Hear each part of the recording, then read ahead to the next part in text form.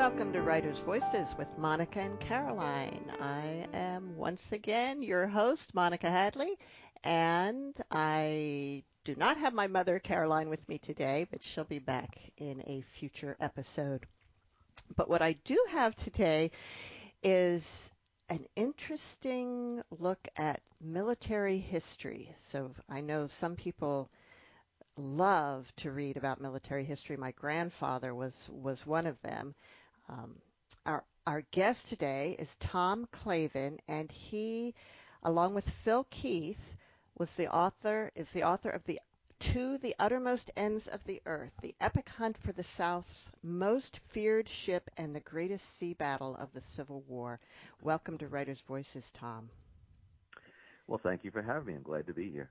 Now, you have written quite a few books, but about military history. Let me just give a little bit of your background. Tom Clavin is the author of 18 nonfiction books and has worked as a newspaper editor, magazine writer, TV and radio commentator, and reporter for the New York Times, covering a variety of topics. His two most recent books, Blood and Treasure, Daniel Boone and the Fight for America's First Frontier with Bob Drury, and Lightning Down, a World War II story of survival, were national bestsellers. Other best-selling titles include Dodge City, The Heart of Everything That Is, Tombstone, and The Last Stand of Fox Company.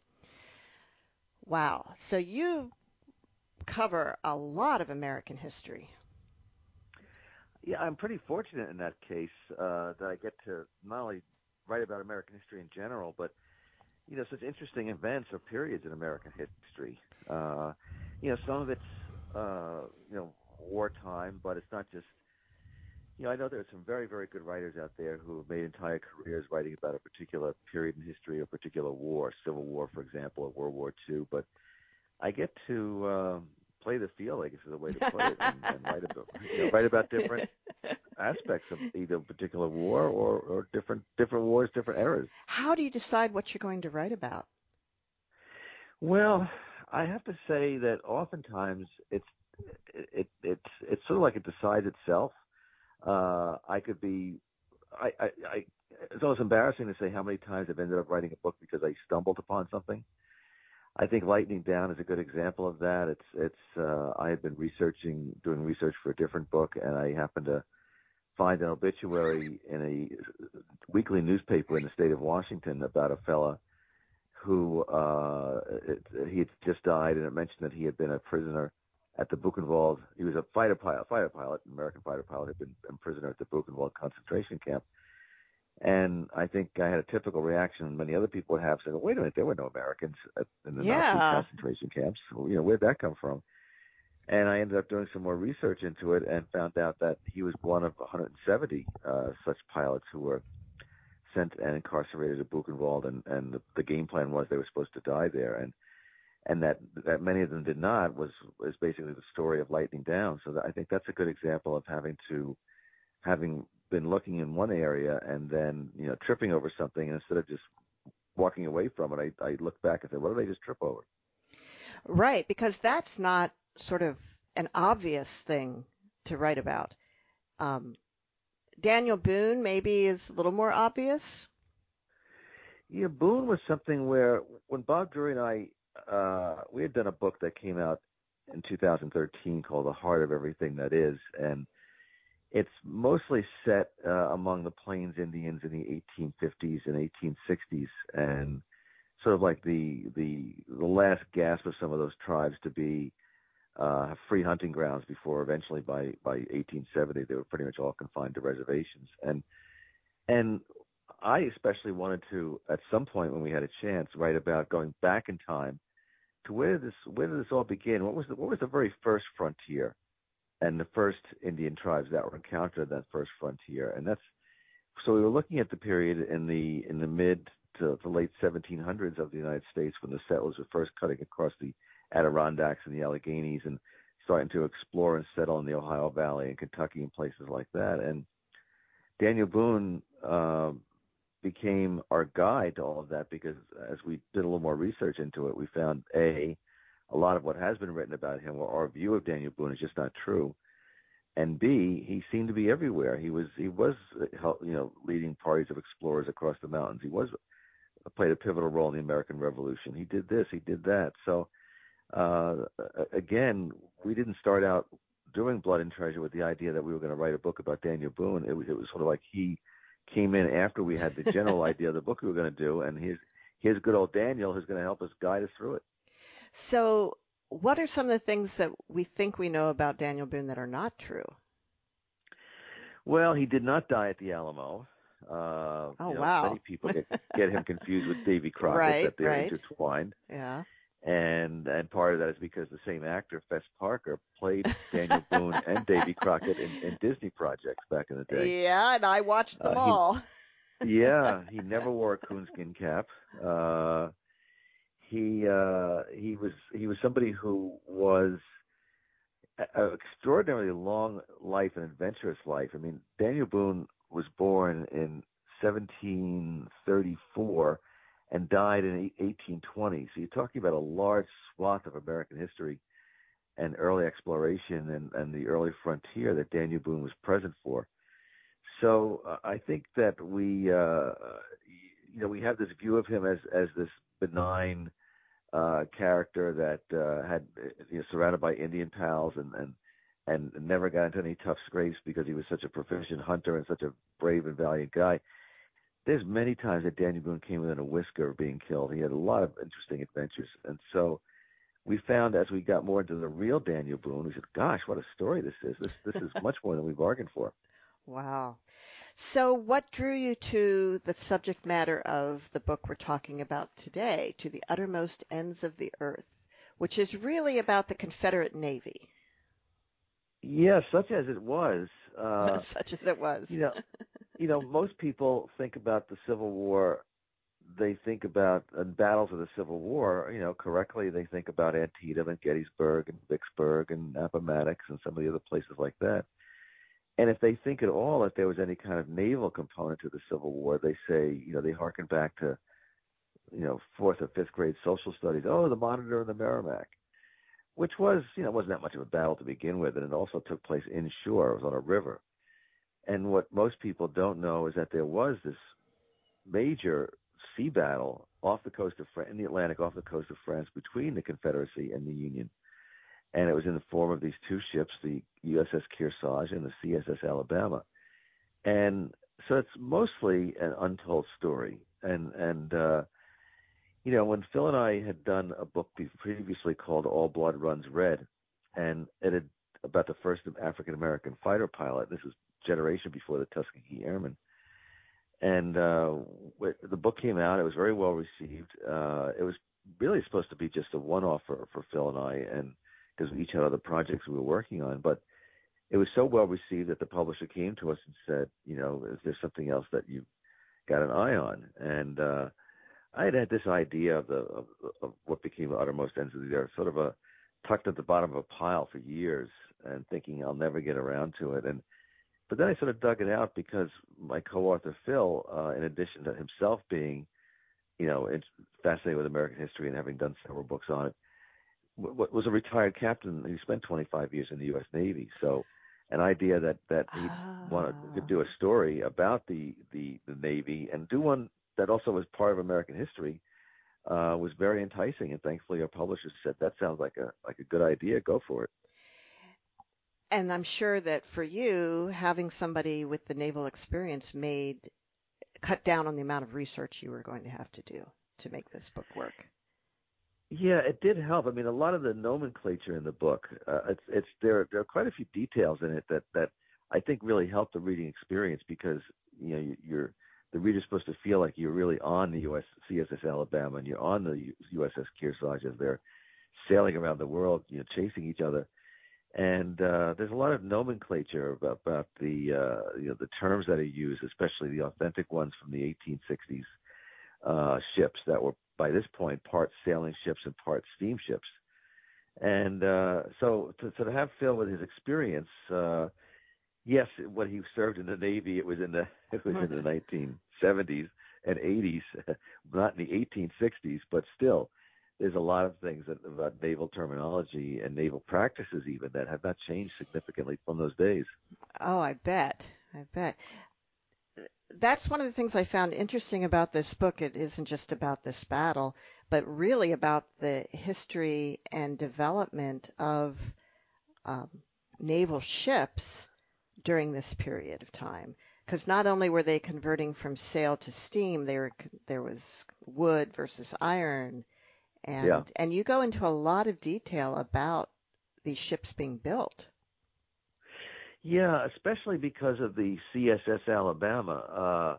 One of the things we point out, which we have to point out earlier on in the book, is that when the Civil War began, not only did the Union have more ships available to it, but it had the manufacturing capability to really ramp things up and start to almost mass produce ships that they could put into the water. The Confederacy had, a handful of rickety ships, and also did not have the manufacturing capability to produce more ships. Now, in the case of the Alabama, it was done on the sly. It was basically, a man named Thomas Mallory sent over a sack full of money to England and went to the Laird Shipbuilding Company, which is like a very prestigious shipbuilding company in Liverpool, and said, here's as much money as we have.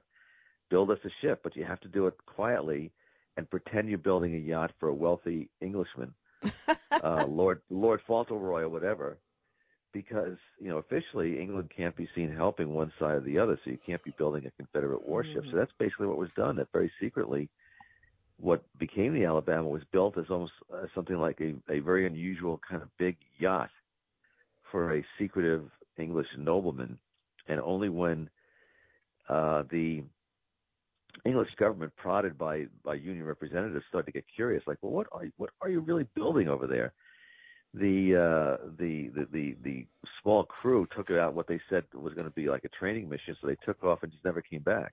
And they rendezvoused out in the ocean with a ship that was carrying cannon and ammunition and gunpowder, things like that. And they installed that all into the ship that became the CSS Alabama. So it's kind of an advent before the Alabama even launches. It's kind of an adventure story of how the ship was built. A warship was built under the noses of the British government and in secret from the American government. I was actually kind of surprised that the European nations would even let the Confederate ships come to port and so forth, because most of them had outlawed slavery long before. Yeah, England certainly had. Most of the other countries had by that point, and there seemed to be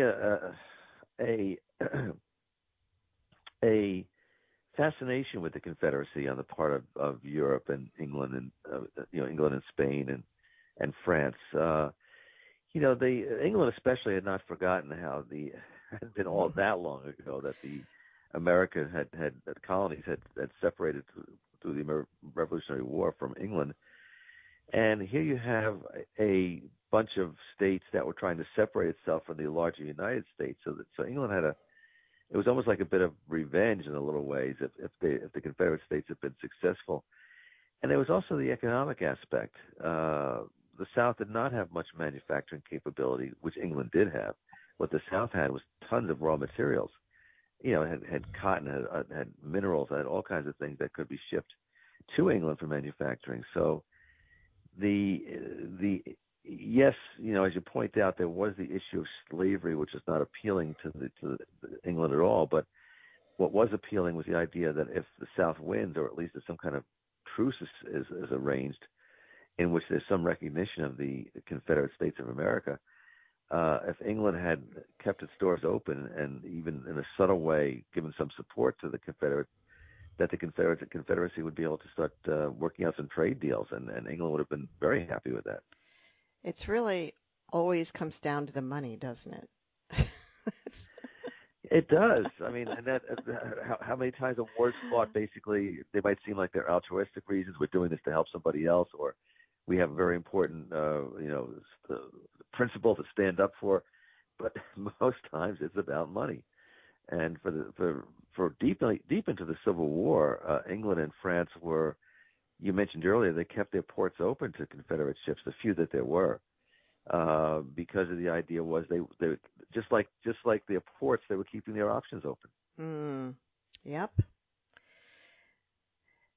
It also is kind of surprising to me that the Confederate ships would be that far away.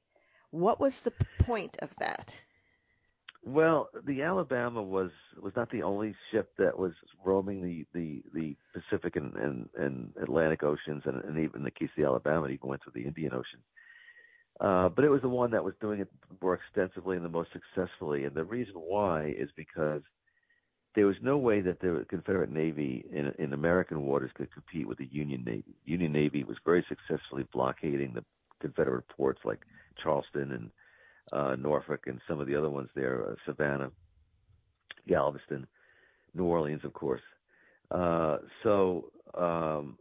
What these few Confederate ships did, with Alabama being the most powerful and successful, is they were roaming the ocean looking to sink Union ships, merchant ships that were bringing goods either to or from Union ports, and sink them out in the ocean so that they could damage the war effort that way. It's a pretty standard thing in wartime that one of the things that you try and attack is your enemy's supply lines.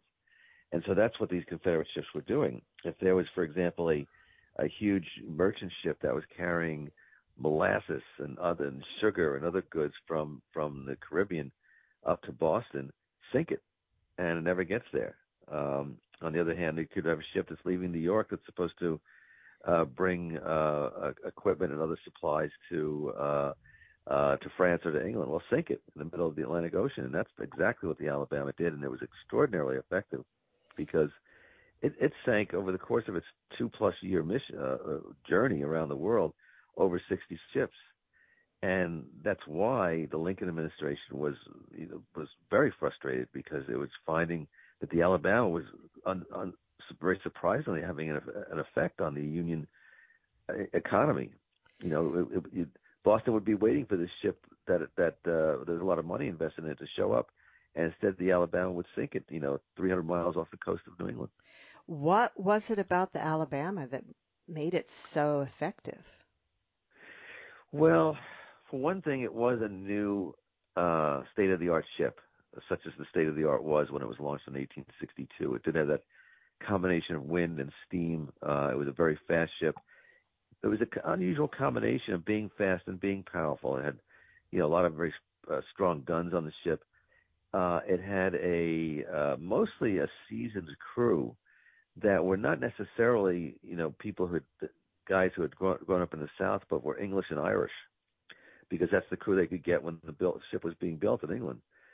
You have to credit the captain, Raphael Semmes, who was he and his family lived in Alabama. It just was coincidence that the ship was named Alabama. But he was rather a dashing sort, a swashbuckler. In fact, the Union press kept referring to him as a pirate. He did have a kind of a swagger about him and very good leadership abilities. And it was that I think that, and he was devoted to his cause. I mean, this poor man, he went to sea in 1862 and left his wife and children behind. He didn't see them again until 1865. And that kind of example was something the crew looked up to. Like, look, the captain's not taking any shortcuts himself. He's so we're going to follow him to the uttermost ends of the earth. Now, I got a little confused about the different some of the different captains that you were talking about. So was he the one who was an attorney? He was. Yes. Raphael Semmes was originally. He was a bit of a Renaissance man. He was an attorney. He was a published author. Several books that he wrote were published. He would later become a professor. He'd become a newspaper editor. But during the Civil War, his claim to fame was he was viewed as the Robert E. Lee of the sea. He was the most effective captain the Confederacy had. And had he had that kind of success previously in the Navy? Well, not necessarily. He one of the interesting things about Raphael Semmes is he didn't have them. He was in the United States Navy for 20-something years, even longer, I think, over 30 years by the time the Civil War broke out.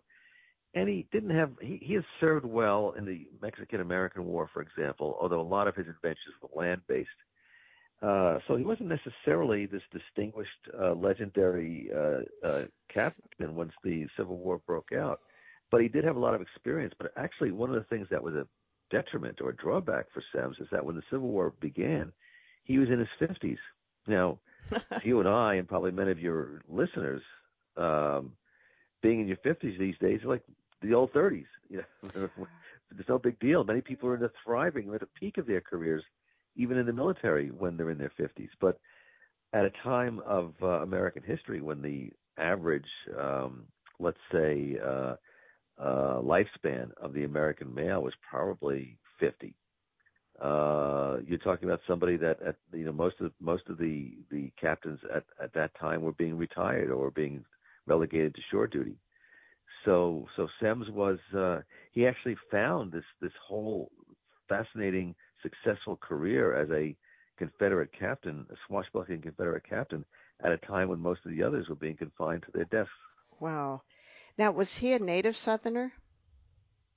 Well, not really, not technically. He was born and raised in Maryland, which was, some people in Maryland consider themselves members of the South, and some people, but sort of officially, Maryland was a Union state when the Civil War broke out. And even more intriguingly, when he married a woman from Ohio who came from an abolitionist family. However, he was often, during the 1840s and 1850s, he was stationed in the South, at ports in the South, and he eventually bought a farm in Alabama where his wife and he raised their children. So when the Civil War broke out, he was torn. His wife's family, like I say, they're abolitionists. They were dismayed when he chose the Confederacy, but he felt that by this point in his life, he identified with the South, and that's where he thought that his loyalties were. And what about his wife? Well, she was unhappy for a couple of reasons. One was that her husband had chosen to fight for the South. In fact, she took her kids for a time during the war and went back to live with her parents in Ohio. And she was also not that happy that she was being left alone. As I mentioned, he was gone for long periods of time, especially during his naval service before the war. And then when the Civil War broke out, and he launched on the ship in 1862, and she didn't see him again until 1865. So it was most of the kids were mostly grown by then. So it's not like he was absent, not participating as helping with the child rearing. It was just that they had been married for something like 20 years by then, and then to have this great chasm between them for 3 years was very difficult for both of them. I think especially for her, because at least he was out there captaining a ship and finding the success on the open seas. There were certainly enough distractions. Right. And now, during one of his earlier absences, there was a little bit of scandal that you don't go into too much, but I found that interesting. Yeah, we don't know too much about it because, for obvious reasons, Raphael Semmes, who seemed to write about everything, did not write about or write very little about this event. But during one of his lengthy absences, I think this would have been in the late 1840s, and he came home to find his wife with a baby, and he did the math, and he realized he'd been away for longer than 9 months. What's this? Oh, and man. She had apparently had an affair with whoever it was never. Couldn't find any revealing of who this person was, but that as you can imagine caused some difficulties between the two of them, and they sort of compromised. I mean, he acknowledged her, the daughter, as his daughter, but she before long was sent off to a boarding school and did not get to enjoy really the day-to-day activities with the Semmes family. And it was only actually when he went off to the Civil War, that her mother, Semmes' wife, brought her back from the boarding school, which I think was in the Washington, D.C. area, and she came back to live with her and her youngest children still at home. So it was rather a scandal. I mean, that that he had these absences, but he was not unique in that respect. I mean, when in those days especially, a seagoing journey could last months, if not over a year or more. So that happened to a lot of families. Well, I wonder whatever became of that daughter. Did you have a chance to find out? No, I don't know whatever became of her. It's sort of like that. I guess it would have been a detour that would not have fit into the book No. because it would have been beyond the book, and Right. we just never got around to saying, "Gee, whatever happened to her? Did she end up becoming the president of Vassar or something like that?" We don't know. Yeah, well, maybe I'll look it up and see if I can There you find go. her. Maybe she had some kind of adventure. It'd be worth a book of your own. Absolutely. You're listening to Writers' Voices, and our guest today is Tom Clavin, author of To the Uttermost Ends of the Earth, the epic hunt for the South's most feared ship and the greatest sea battle of the Civil War. Do you want to tell us a little bit about your co-author?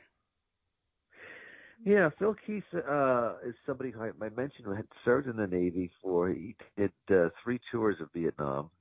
His first was as he's actually a fighter pilot.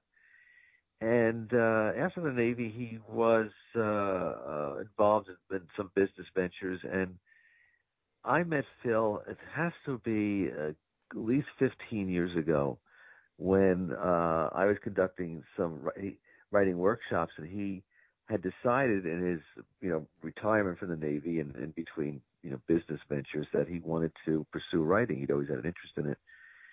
And he was working on a novel. And when Phil came to participate in a couple of the workshops that I did, it was an okay novel. But when I learned a little more about his background, I thought that he might want to explore a nonfiction book, and if he could find something that was a topic related to Vietnam, which he had up close and personal experience with, it might work out better for him than an adventure novel. And sure enough, he did find a story about a army company, a true story in Vietnam, that only 40 years later was awarded the medals that it earned 40 years earlier, but the paperwork got lost.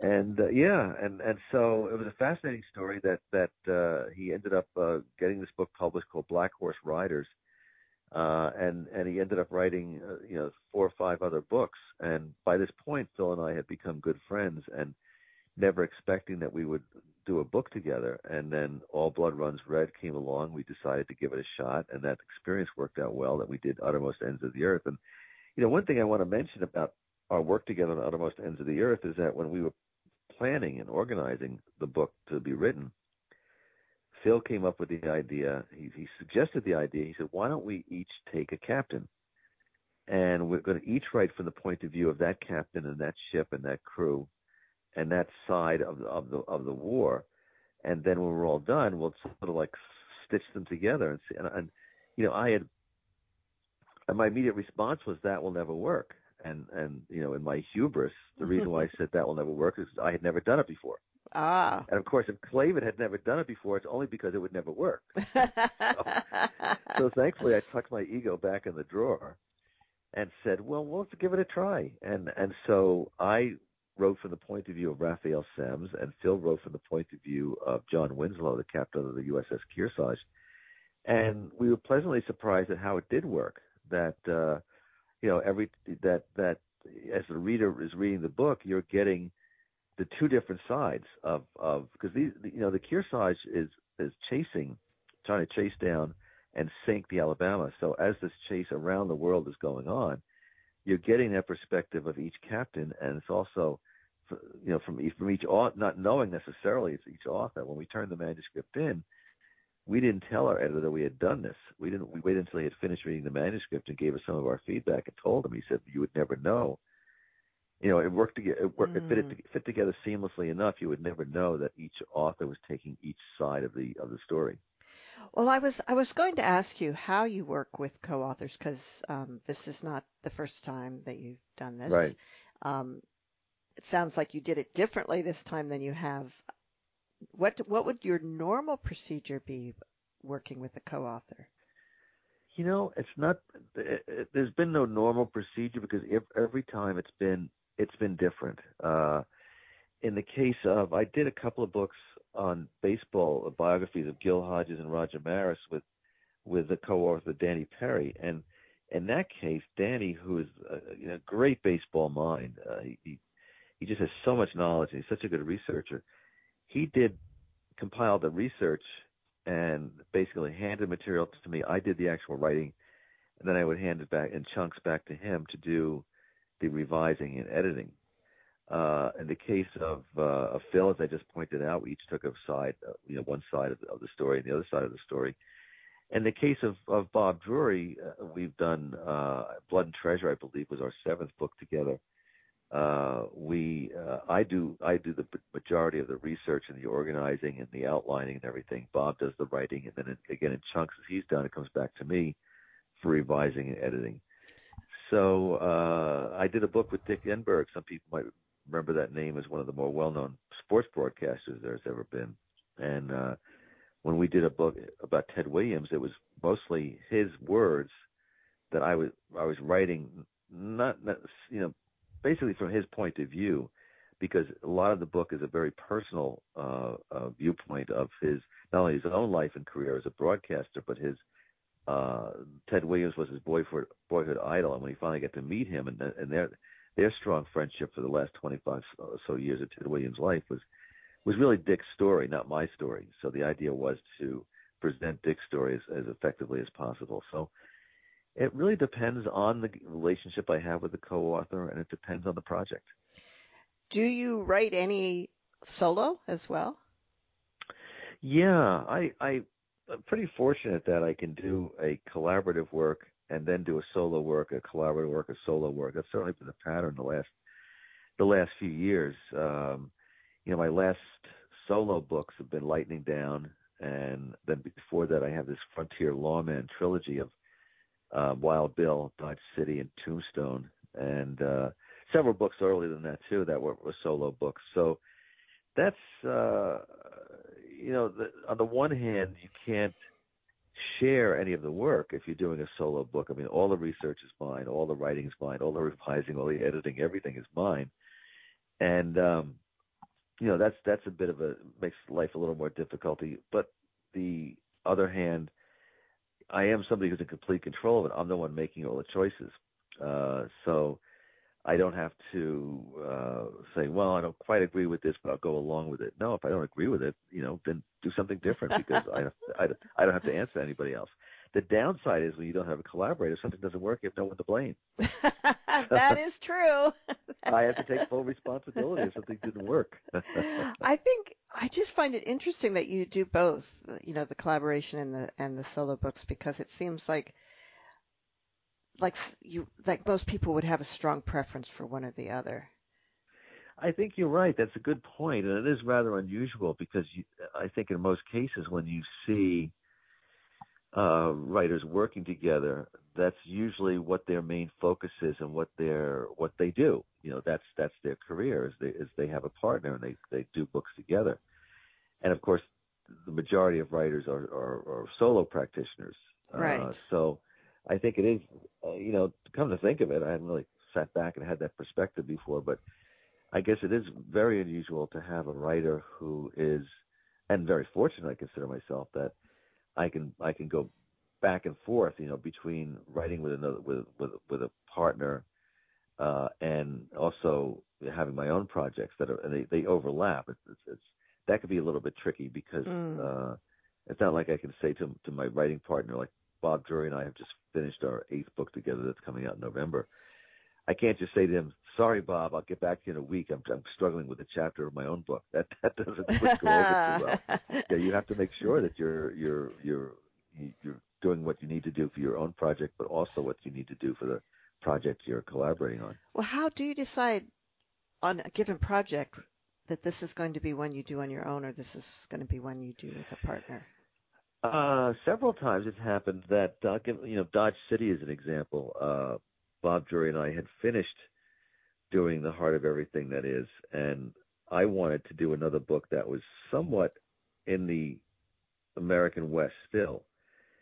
And my original thought was doing something on with the main character being Bat Masterson. And I thought, so since we had just finished a book that was set in the American West and in the Plains, I suggested it to Bob first, and he didn't really have much interest in that. He wanted to move on to a different era and a different subject. which we eventually did. We did a book together called Lucky 666, which is a story set in World War II in the Pacific Theater. So I still wanted to do this story. It eventually evolved into something somewhat different, that it was about Dodge City and Pat Masterson and Wyatt Earp and Doc Holliday. But that's one example of where I did run it by, one of my collaborators first. There was not that a real passion for the project. So I took it off on my own and did it as my own project. And so that's how it works. Also, with Lightning Down, for example, about the pilots in Buchenwald, I felt from the very beginning very personally attached to that story and to the main character and other characters. So maybe it was just being selfish on my part, but I didn't want to share it. I wanted that to be mine. That's all mine. And so you found it. So sometimes, yeah, I found it, and I stumbled upon it. I found it, and I just didn't see myself being able to be generous enough to share the story with anybody else. Now, To the Uttermost Ends of the Earth is being published by Hanover Square Press, yes. which is a division of HarperCollins, I believe. Yes. Right. Yes. But it looks like you've also had books from Simon and Schuster. Yes. So yes, Bob and I did with Simon and Schuster, and then with Dodge City, not only was Bob Drury not terribly interested in Dodge City, but our editor at Simon and Schuster was not interested in the story either. What eventually became Dodge City, and so legally, I could, as a solo author, I could go someplace else, which is what I eventually did. It was my first book I did with St. Martin's Press. And that turned out to be such a successful alliance to work with the people at St. Martin's Press, and especially my editor, Mark Resnick, that not only have I continued to do my solo books with St. Martin's Press, but when our Simon & Schuster contract was up, Bob Drury and I, as a team, moved over to St. Martin. So we're all now under that umbrella. Okay. So then why is this one Hanover? That's another good question. It was where Phil had previously done a book with St. Martin's Press, and he couldn't sell them on another project. And so when we put together a proposal for All Blood Runs Red, our agent brought it to St. Martin's Press, and you're doing, I guess you could call it, due diligence. And again, it was the same thing. They weren't that interested in the project. So again, my contract allowed for me to work with a different collaborator. So we ended up going, Hanover Square Press stepped in and said, "Oh, we want to do it." So that's why they ended up doing All Blood Runs Red and The Uttermost Ends of the Earth. It gets kind of complicated. It does. So for every idea that you have to decide first, do I want to do it myself or have a collaborator? Who do I want to collaborate with? And then where do I want to publish it? Where do I want to publish it? But I am simplifying my life at this point, because I'm now doing stuff only for, my gang at St. Martin's Press, both as a solo author and as a collaborator with Bob Drury. You're listening to Writers' Voices, and our guest today is Tom Clavin, author of To the Uttermost Ends of the Earth, the epic hunt for the South's most feared ship in the greatest sea battle of the Civil War. Tom, could you read a little bit from this book for us? Sure, I can. Great. I thought of a passage that might work out fine, that when the Kearsarge finally finds the Alabama, which is in June of 1864, and had been chasing the Alabama literally to the uttermost ends of the earth for about 14 months at this point. And the Alabama had put in at Cherbourg, France, because it was one of the few European ports that was willing to still accommodate a Confederate ship. Although the French people had said, "Listen, we don't want to get into trouble with our American friends, especially since the North is winning the war, and we don't want to back the losing side." So you can only stay here for a few days. Well, while they were there, the Kearsarge and the Captain John Winslow pull up outside the harbor, and Winslow was also to go into the harbor and start attacking the Alabama right there. But the French authorities tell him that would be an act of war. The France could declare war on the United States if you do that. So Winslow said basically, okay, I'll wait out here and see if the Alabama will come out.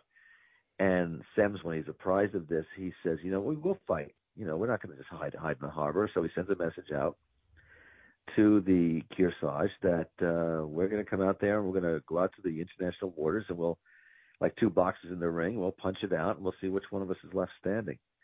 So it's on the Sunday morning of June 19, 1864, where the Kearsarge is sort of like slowly steaming back and forth, waiting to see if the Alabama will make good on its promise. Per Sunday tradition, all the crew not performing critical tasks would fall in on the main deck in their very best uniforms to hear the Bible read by the captain, maybe a homily, and hopefully a few words on the situation they were facing. Captain Winslow took his customary position between the two long rows of his officers and sailors, who were lined up port and starboard, stiffly at attention. Nearly all his crew were there. 2 engineers were below deck, maintaining the Kearsarge's head of steam, and a gang of coal shovelers were feeding the furnaces. The normal deck watch was posted and alert. Winslow cleared his throat and began, "At ease, men. Today I want to read you a few passages from..." "Captain," a boatswain positioned high above the main deck cried out from his mizzenmast perch, "She's a-comin', she's a-comin' out." It was as if a bolt of St. Elmo's fire had been shot to the crew. Every man stiffened, waiting for the command to take stations. Winslow slapped his Bible shut and handed it to his Lieutenant Thornton. "My glass," he barked. The captain's yeoman ran to the forecastle, grabbed his chief's spyglass, and dashed back to his commander's side. Winslow strode to the port rail and lifted the powerful brass and optical instrument to his one good eye and peered at a large vessel, belching gray smoke, steaming out of the mouth of the harbor. He could not resist declaring, "And so there you are, you bastard, at last." The crew, overhearing, broke into wild cheers, waved their hats, and jumped up and down in place. They were on a hair trigger, some on tiptoes even, waiting for the captain's next command. He lowered his glass, turned to his exec, and said simply, "Battle stations, Mr. Thornton." All Thornton had to do was turn to the crew and yell, "Go." Every sailor knew his place, and the mass of men dissolved into a wild scramble for their assigned posts. Some dashed to the engine room, others headed for the guns. Loaders began sweating out in the ammunition lockers, hauling out more shot and shell. The surgeon and his staff prepared a medical station in the wardroom, laying out battle dressings and bone sores. Hospital stewards began spreading sand around the guns to soak up the blood that was bound to be shed. The gunners' mates grabbed rammers, lanyards, sponges, and firelocks. Stokers shoved more coal into the fires, and the engineers hefted rags and oil cans. Landsmen, seamen, and powder monkeys distributed powder bags, round shot, and shells. The Marines positioned their rifles, grappling hooks, pistols, and even cutlasses, while also taking over the forward Parrott gun. As every man settled in, the hard-charging shape of the Alabama grew larger. She had a bone in her teeth, and she was headed straight for the Kearsarge. "Helmsman," Winslow shouted, "point her out to sea." Winslow would not fight this battle in French territorial waters. He would take a position 6 miles out, then turn and face the enemy. He was a cautious man, a careful man. 37 years in the Navy, many of them at sea, had taught him that preparation and practice beat daring and impetuosity. He would make sure his men were fully ready, then reverse course and head straight for his old friend and former shipmate, with every intention of blowing him and his cursed ship to kingdom come. And then, very soon after that, the battle begins. Wow. So, his old friend and former shipmate. Yeah, I'm glad you picked up on that, because one thing I didn't mention is that I think adds a little more drama to this overall story is that during the Mexican-American War, both Raphael Semmes and John Winslow were not only both young officers in the U.S. Navy, but they were shipmates and became very good friends. And so you have this all these years later in the Civil War. They're each captain of the most formidable ships their Navy has, and they're about to fight each other to the death. Wow. I found it really interesting how many, like when the Confederate States succeeded, what did that do to the U.S. Navy? How much of an impact did it have?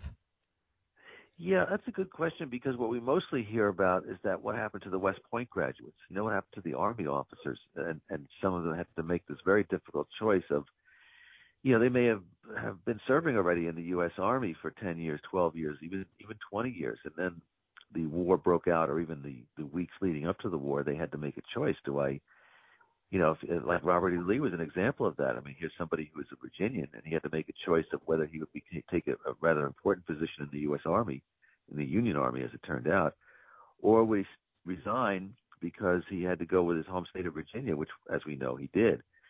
And the same thing happened with Annapolis graduates, the U.S. Navy officers. They had the same thing. Raphael Semmes being an example of that, and Winslow, I should point out, being an example of that too, because John Winslow was born in North Carolina, so he was a native Southerner. But the reason why he went with the Union when push came to shove is that for many years by then he had married into a Massachusetts family, and he and his wife and children lived in near Boston. So by that point in time in his life, he felt that he was a Northerner, and that's when he chose to fight with the Union Navy. Do you think, were there officers who really were Southerners who stayed with the Union? Well, yeah, Winslow was an example of that, and there were others who did so too. Not that many, because it was the prevailing sentiment for a lot of these officers, both in the Army and in the Navy, is that they felt strongly that they would rather fight for their home state. States' rights was a big reason for the Civil War occurred. I mean, obviously slavery was a huge amount of it, but many of the southern states said, we don't want these Northerners telling us what to do. So, and they had that's where their families were too, and it would have made life difficult for their families if, let's say, you were from Missouri or you were from Tennessee, and you chose to be with the Union Army or Union Navy. That would make life not only difficult for you personally, but for your family back home. They'd be looked upon as traitors. And you wouldn't see them. You wouldn't be able to see them. Yeah. No, who knew how long the war was going to last? I mean, I'm sure certainly many people when the war began in April of 1862 had no idea that it would last until April or May of 1865. No, they thought it would be, a few months at most, I think.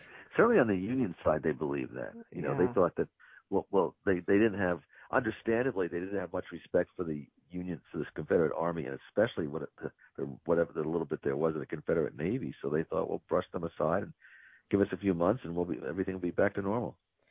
Wow. Now, have you written about the Civil War before, or was this your first time? This was the first time, and that's another reason that made it so enticing. That I've had the ability to write about World War II at least 2 or 3 times, and write about World War I, and write about the Indian Wars on the plains and with Daniel Boone in Kentucky and the Ohio Valley, but never the Civil War. And I think a big reason was because I didn't see myself writing another book about Antietam, or writing another book about Chickamauga or Shiloh or some of these more well-known battles. To me, they ought to have been covered by very good writers very thoroughly.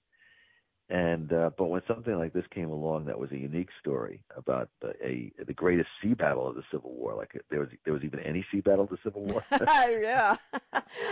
Like I mentioned, we sort of took a little liberty there, because it's like the only sea battle of the Civil War, so it couldn't help but be the great. But it was a great one. Well, I mentioned that my grandfather, read everything about the Civil War, and of course he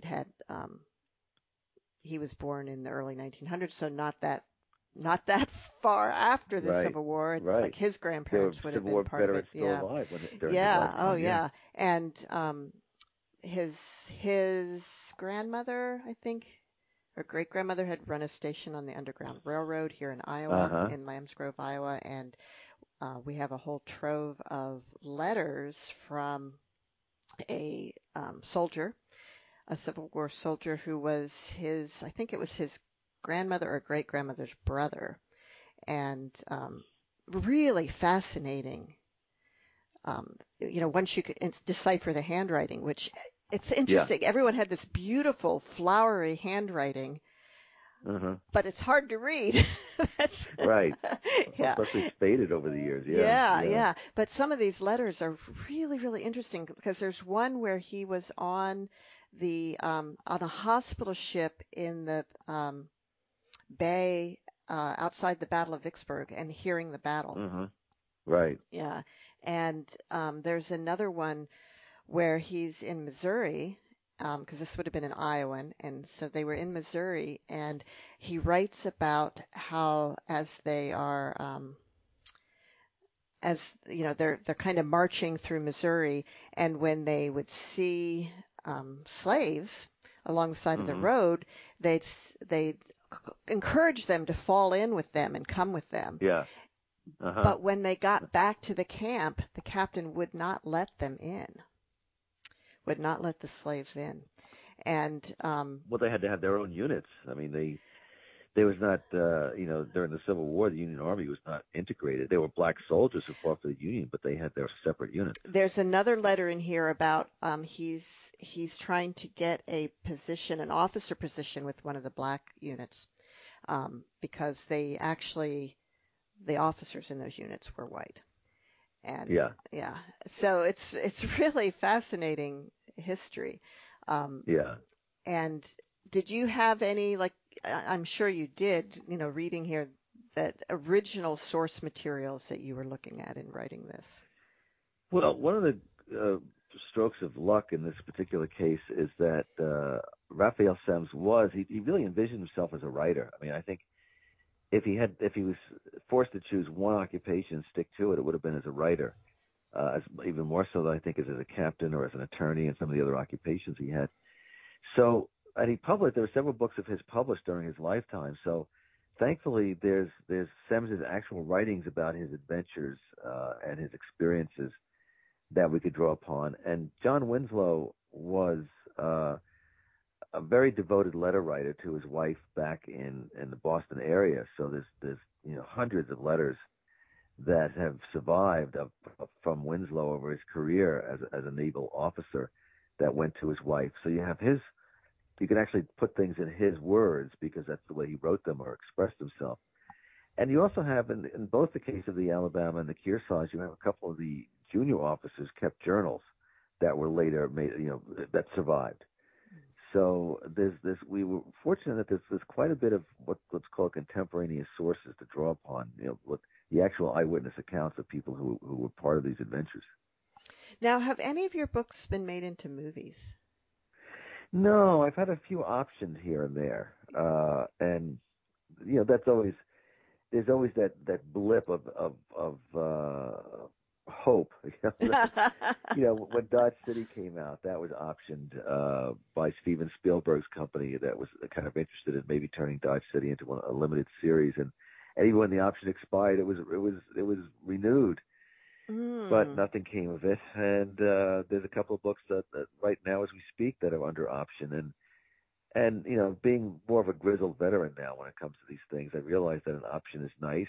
At least it creaks the door open a little bit. But you could pick a number for every 100 books that get optioned. Maybe one actually ends up on the big or little screen. So I don't wait by the phone. If something happens, it does. If it doesn't, it doesn't. Just do what I know how to do. And of course, some of these things, movies or series, have been made. Like Tombstone, there is a movie called Tombstone, Yes. right? Mm-hmm. And yeah, very good one. Yeah. Yeah, and how when it's when you're writing history, does a movie maker need to option a book to make the movie of that period in history? Not really. I mean, seriously, if somebody today wanted to make another movie about, you can make a movie about Dodge City, for example, or you can make a movie about American fighter pilots who are shot down over France and end up in a concentration camp. There are other sources you can probably draw from, but actually optioning a book does help a filmmaker have a little more authenticity, and it does some of the homework already for you. You don't have to start from scratch with the research. Yeah. You have a lot of research. That Lightning Down is a lot of research into what was going on in the concentration camps in World War II, and very specifically about the pilots who ended up there and who they were, what their backgrounds were. So it really can become a very useful foundation for making the story. And a filmmaker protects him or herself a little bit more legally by actually optioning and having a specific book that they're drawing from. That makes sense. Mm-hmm. Now, Tom, we're almost out of time, but what was the first book you published, and tell me how, like, sort of the publishing story behind that? The very first book that I had my name on it was a book called oh gosh, what's the name of it now? I'm trying to think. It was published in 1993. Oh, Raising the Rainbow Generation was the name of it. May even still be in print. I don't know. But I had done a magazine story, and I was doing a lot of magazine work at the time, and I was doing a story about the impacts that white parents have, some of their unintentional actions or words might have on their children who as they're developing their view on people of other colors. And I interviewed this husband and wife, African-American husband and wife, psychology team, and we sort of like hit it off. And they had a book basically under contract. They had an agent, and they needed a writer. So we decided to work together. So basically, they were the experts. I wrote the book, and the book was published by Fireside Book, which may exist still. That was a paperback imprint of Simon & Schuster. And that was a foot in the door, because there was my name. It was in very small print, but it was on the cover of the book. And we actually did another book together, and I ended up doing a couple other collaborations with a couple of other people, and that was how I got started. So for writers who are listening, one way to break into the business is if you can find somebody who is an expert in a particular field but is not a writer, but has an interesting topic to address. That could be a way to break through the barrier, because I can't overestimate how important it is to have your name on the cover of a book to help your career along. And of course, you had been a writer already. I mean, you were a journalist. I'd done a lot of. I was been in the New York Times. I'd done a lot of yeah. newspaper and magazine work. So yes, I was not a complete novice, but yeah. you know, it is you're punching up a bit if you want to get breakthrough into the book world. Well, you did it very successfully, and I look forward to seeing your next book, Tom. Thank you. Yes, the next Bob Drury, Tom Clavin collaboration called The Last Hill will be out November 1. All right. And we always end with a quote, and I'm going to take one from your book, from the cover page of Act 3, The Pursuit. We must all either wear out or rust out, every one of us. My choice is to wear out. And that's from Theodore Roosevelt. That's right. Yeah. Right. He's always so quotable. Thanks, Tom, and see you all next week on Writers' Voices.